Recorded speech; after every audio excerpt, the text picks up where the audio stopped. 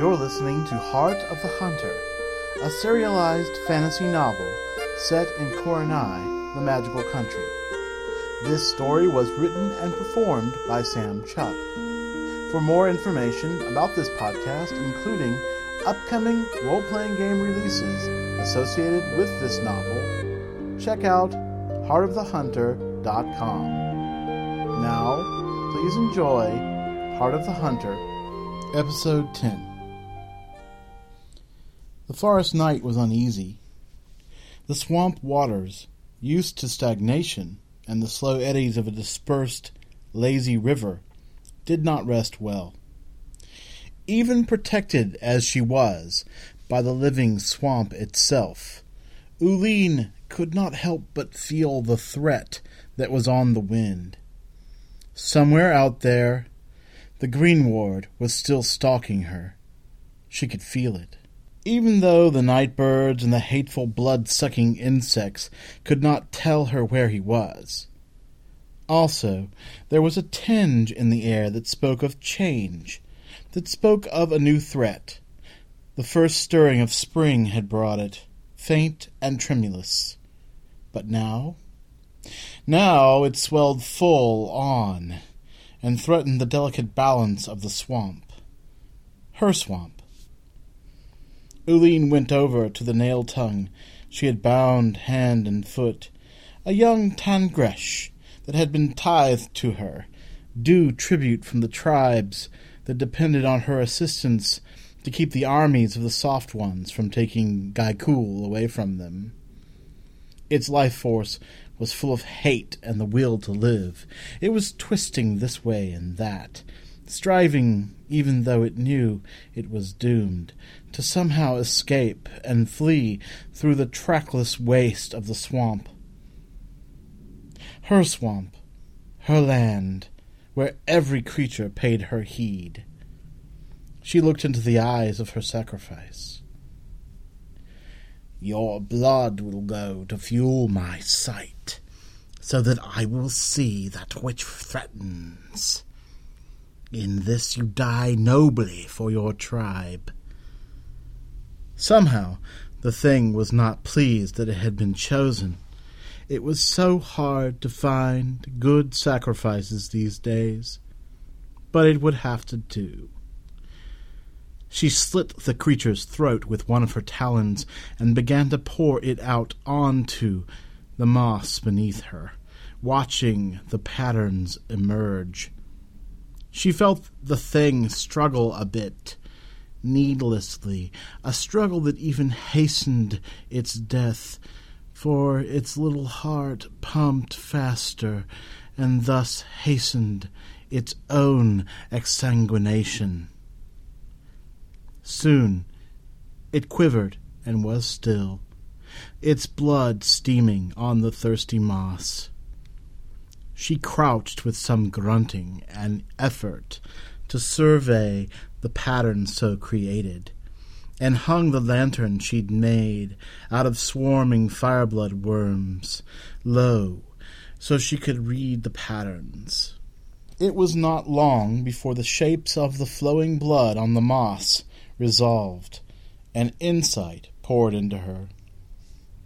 So, the Soft Ones think to send more soldiers to try and open the road north, do they? They were like the cohort ants, who continue to try, even though it is doomed to do so. Even though that Cydalian warrior and his men had died the year before. All of them wasted and their blood sent to feed the marsh and call her spirit servants. The Soft Ones continue to push their way through her territory, through the sacred hunting grounds of the Gaikul. This would not do. Half Nail-Tongue herself, Uline was revered among the many Nail tribes. Born in the forest during a holy time, with the omen of a blood toad croaking out of season, she was destined to this path. Born of a brood slave, she had been protected by her tribe until conflict brought a change of chieftain. The tribal fight left her abandoned by her father in the deep forest early in life. And after she lost every fear she had fighting back the hungry night, she had decided to spite him by surviving. Alone in the dark forest, having faced her fear, the swamp called to her and spoke to her, and in time she grew used to hearing it, and then began to understand its tutelage. She thought she could trust the swamp, thought she had mastered its every secret, but it was her hubris to think so. It was not long after that she slipped into a bog and died. The creatures that ate at her body could do nothing to her soul, her mind. She fought them, using her own talons, fought her way out of the womb of decay that was the bog. She was reborn a shaman of the brackish pools, the moss-hung trees, the gnarled roots of the stagnant ponds in the mud. Half nail, half elemental of the black water, but completely a shaman. A shaman who could command respect, the respect of all who trespass in her lands, even the respect of the half-nail sorcerer chieftain of Blackpool, who quickly came to challenge her. She was able to strike up a deal with the chieftain, and soon after the Nail-Tongue clans began to arrive from far away and near. For many years the Nails storytellers had told them of the legend, of the promise of Gaikul, the land of fresh kills. While the North Woods were far from the ideal of Gaikul, this did not stop the Nail chanters from describing the land Ulini controlled as such. Soon, Nail from all throughout the 5 landswards came to partake in Gaikul, and that is when Uline decided to assert her power over the river road, to wrest it away from the Soft One's control. More afraid of her than they were angry at each other, the Nail-Tongues fell into a kind of uneasy alliance and formed hunting parties made up of a blend of nail species, something no other chieftain had ever been able to accomplish. So now, Mother Uline commanded that the land of Gaikul remain pristine, uninvaded from those soft ones of the Southland. Her fingers lingered as she squatted over the blood-stains on the moss, reading the portents and the swirls and patterns there. 3 breaths came and went, and she slowly closed her eyes as if somehow trying to shut out the truth she read there. The portents read. She turned to another Tangresh. Cutting its foot bonds, the rat lizard dropped to the mouse below. Shaking, it slowly stood on its feet. Uline addressed the Tangresh in Nail. Go forth from this place, and speak to the chiefs of the Bloodwolves and the Deathbirds. Let them know that Mother Uline wills them to a war council. The Soft Ones come. They bring guns. Once again, we must fight to preserve Gaikul. I hear and obey, Mother Uline. Go. She turned away from the rest of the captive Tangresh then, not even noticing them as they looked forlornly after their freed brother, wishing that it could have been one of them instead. She sought comfort in the beautiful snake that was her familiar, and wrapped herself in its strong body. More was coming, the portents had said. She would know at nightfall.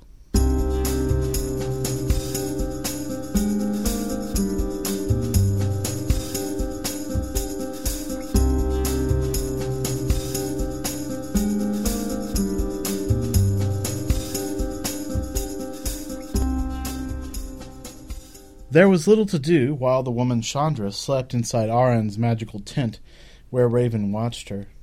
The gypsies went about the grisly work of stacking the bodies of the men who had refused to accept the peace they had offered, and kindling a pyre beneath them. Alobar had spoken a brief blessing on their bodies, so that their souls would be released and not linger. Raven had found some privacy in the tent, as she had volunteered to guard Chandra's post-healing sleep. She had unlimbered her satchel and brought out the box she had found on the ground near where the Changaman had fallen. The box was not metal, she found, though it appeared to be. Nor was it wood, though it was as light as wood. Touching it, she could feel the magic in the thing, feel how it literally throbbed in her fingers when she was still. Turning it over, she saw a strange impression in the thing, a pucker she explored with her fingertips. There were ridges and nooks in the thing. The whole was round and about the size of a Blackpool trading token, though slightly oval. Aran poked his head in the tent, his eyes shining from the mage-light lantern inside the tent. "What is that?" he asked. "This? Nothing. Just a box." "No, I mean that," he said, pointing at her chest. She rolled her eyes at him. "As if you'd never seen—" "No, of course I have. No, look, it's glowing," Aran said, pointing. She felt down in the neckline of her light riverboater's shirt. Hanging between her breasts was a pendant, one that had been there for some time now, warm against her skin. And it was glowing, a soft blue that grew stronger as she brought it closer to the box. "Fascinating," Aran said, and sat down inside the tent. "Yeah," Raven said, "this must be a key." She took the necklace off and held the pendant in her hand, the cameo of her mother. She brought it closer to the impression on the box, but then stopped, looking up at Aran. "Look, do you mind?" Raven asked. "Rarely, actually," Aran said. "It's said I'm quite incorrigible." "I'll give encouragement, then," she said, and one of her blades materialized in her free hand. Okay, remember, it's not lucky to threaten a gypsy," Aran said, rising and turning to leave the tent in one fluid motion. "I'll keep that in mind. Just give me a minute, okay?"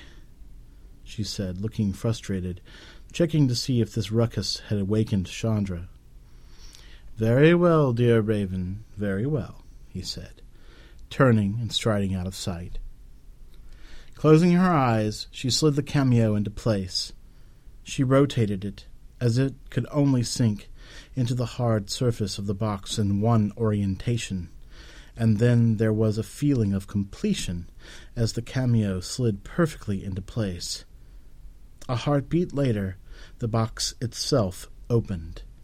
The lid was smooth, the edges soft, not sharp. Inside were several small things.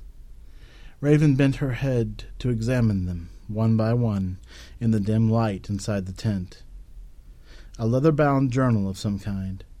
A leather archer's guard, the kind bowmen would strap to their forearm to avoid the burn of the bowstring. Most importantly to Raven, however, was some kind of spherical gemstone, iridescent and beautiful, glowing magically from within. She picked up the stone and examined it, tried to guess its price or provenance, and found she could not. Every time she thought she knew what sort of stone it was, it would change slightly. The fact that it was magical in some way, and not just some river rock bathed in mage light, well, that was worth something by itself, she thought as she placed the gem back in the box. She picked up the archer's guard and turned it over to see the decoration on the other side. It was a beautiful stag, his eyes noble and sad, emerging from the forest. Some kind of hunter's totem, perhaps. It was very definitely of Lunargenti construction. The leather itself was heavy elk hide, the craftsmanship so fine and detailed it could have only been done by Lunargens. She considered strapping it on herself, but it was useless to a blade-thrower like she was, and most likely it would just get in the way. It may have been magical, too, but not in a way that Raven could sense, though that was not saying much. Finally, she picked up the journal. Inside the front cover, in her mother's florid hand, was scribed a very pretentious title. Being an extensive journal of the life and times of the illustrious wizardress known as Gamine Razia the Great, her travels, adventures, and extensive explorations into the occult unknown. True to her mother's grandiose nature, the title had been the entirety of the memoir. The rest of the pages were unrelieved blank as she flipped through it. Shaking her head, she placed the journal and the other items back inside the box and closed the lid. With a sound like a gasp, the box sealed and closed, featureless again, except for the reverse impression of the cameo. The cameo fell loose into her hand. She slumped against the soft wall of the tent. Heavily guarded against emotions, flowed past her curiosity and her combat anxiety and her exhaustion. The pattern of events began to make sense.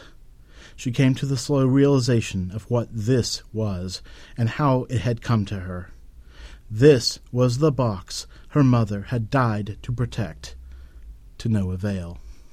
They, the Chang'an gang or some other Blackpool villain, had hired a thug to kill her mother with her own dagger.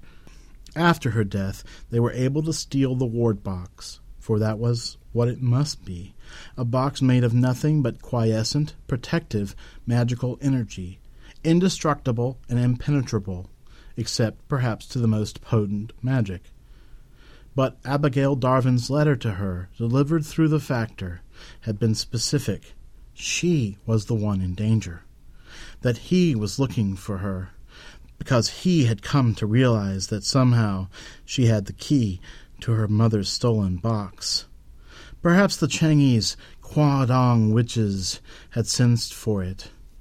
It would have been easy for them to take some jeweler's wax and make a reproduction of the cameo using the impression in the ward box. Then they'd know what they were looking for. Perhaps someone had told him about the cameo she always wore. And then the Changi must have had Mad Jack hunting for her. And that meant Jack was looking for a woman along the road, and when he found Chandra, silently she hugged the box to herself, and tears quietly leaked from the corners of her eyes. She was, she decided, somewhat responsible in a strange way for Chandra's assault. Now she realized. Jack had been set to find her, but found Chandra instead. But that which pricked her heart the sharpest was that her mother had never told her about her true power, about her wizardry, about the fact that she was once some kind of freebooter, perhaps a shaper of magic who could create mystic wards. And how had the Quadong learned about the box? And why was it so important to them? Was it the magical gem? The arm guard? Why did her mother have to die? And then there was the anger that the Changi had gotten away. Wordless tears of regret, rage, and loss flowed down her cheeks, but Raven had long since learned how to keep silent while crying, and Chandra, still unconscious, slept through her pain.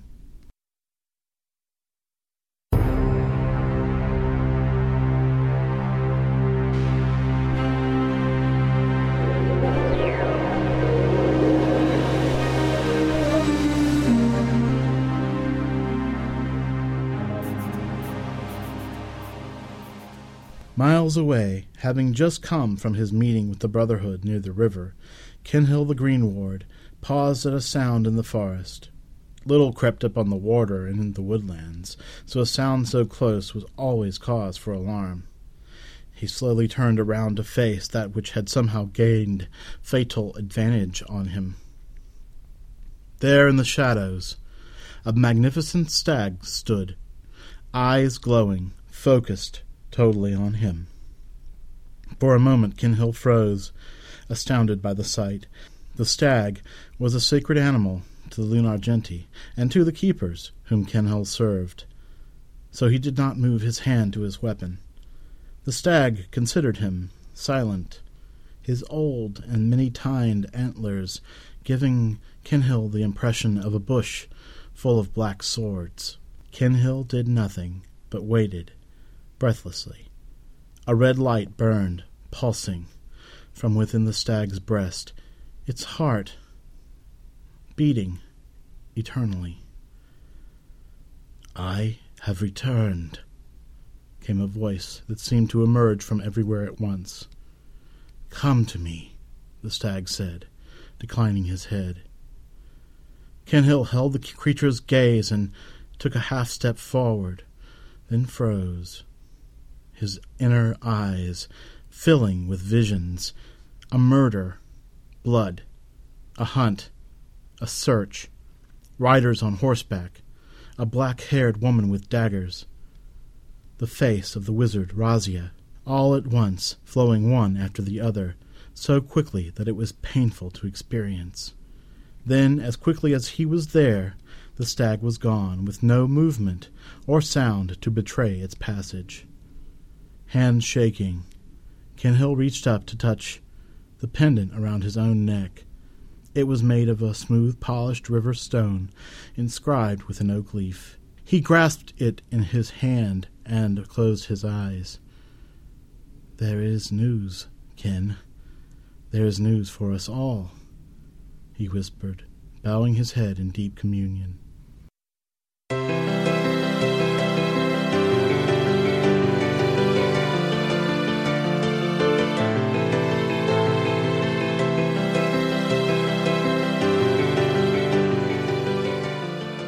Although Little Sun penetrated deep into the canopy of the swamp, Uline could tell the night from the day.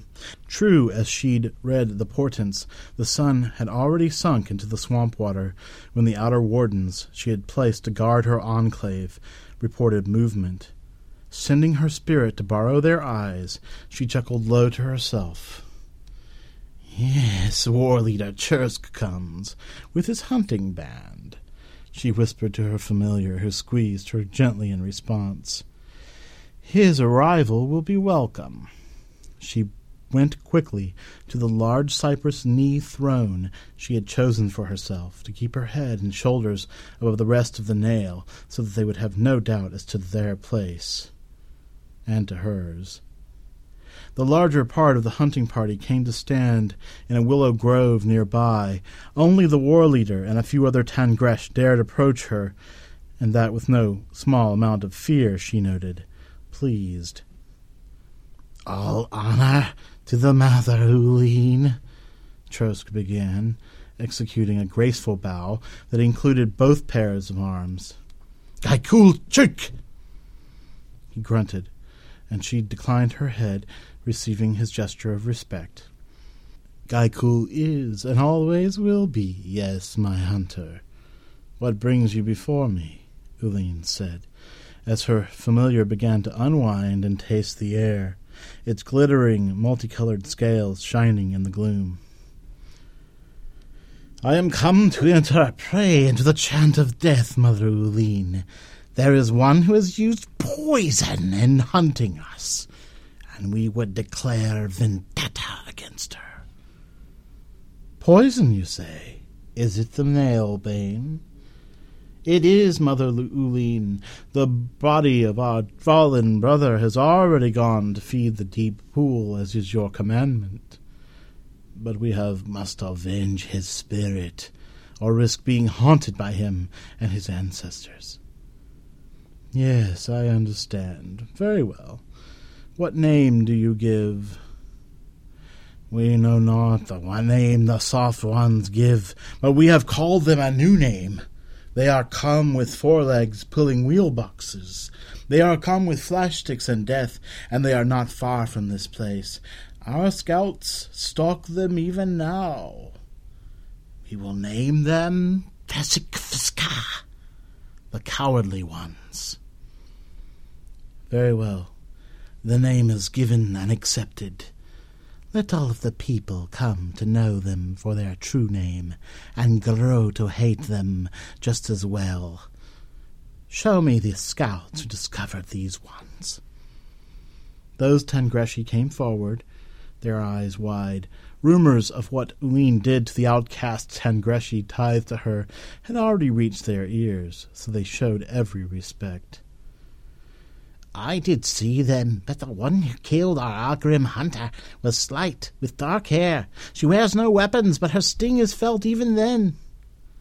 A few breaths passed, and the Tangresh tried not to see her snake's eyes glittering as she breathed. Her breath scent was like the finest bloom to the carrion eater, but still he could not help but shake in fear. Uline reached out through the pattern of the future she'd read and saw the present. Hear arrows singing through the air. Heard the scream of the dying one. The raven stood to the side, competitor to carrion, unwilling to be leashed or owned, trickster, who flew its own way. And then she saw the one the Tangresh spoke of. Yes, I know this one. I have seen her in my visions. They have caused Mother Uline much displeasure. She and her friends have killed one of our sworn protectors, just as the sun came down, though of soft stock. The one called Mad Jack served us well as eyes and ears, served to dissuade the soft ones from the city from venturing forth into our land. This one, and the ones who ride with her, have earned the mother's enmity. So our vendetta is blessed, Chursk said, eyes hopeful. Blessed and supported. I have called the chieftains of the Bloodwolves and the Deathbirds. They will send warriors to be placed under war leader Chursk's command. Furthermore, Uline said, gesturing to the canopy of the trees above, the swamp itself will lend its aid. Will you strike, then? We will strike, Mother Uline, as soon as the people are gathered. Very well. May it be soon. Gaikul requires its revenge. It will be as you say, great shaman. You've been listening to Heart of the Hunter, a Koronai Chronicles story. Heart of the Hunter is brought to you by the Firehard Foundry family of podcasts. Firehard Foundry also produces Fledgling, a Liaden Universe science fiction novel by Sharon Lee and Steve Miller. The Bears Grove Podcast. Dragonkin, the podcast for kids and gaming. The Square One Podcast. And Vibrant Living. Find out more about the Firehard Foundry at firehardfoundry.com. This podcast is brought to you under a Creative Commons Attribution, No Derivatives, No Commercial Use, License 2.5. Music is provided by the Podsafe Music Network at music.podshow.com. Thanks for listening, and we invite you back to our fire real soon.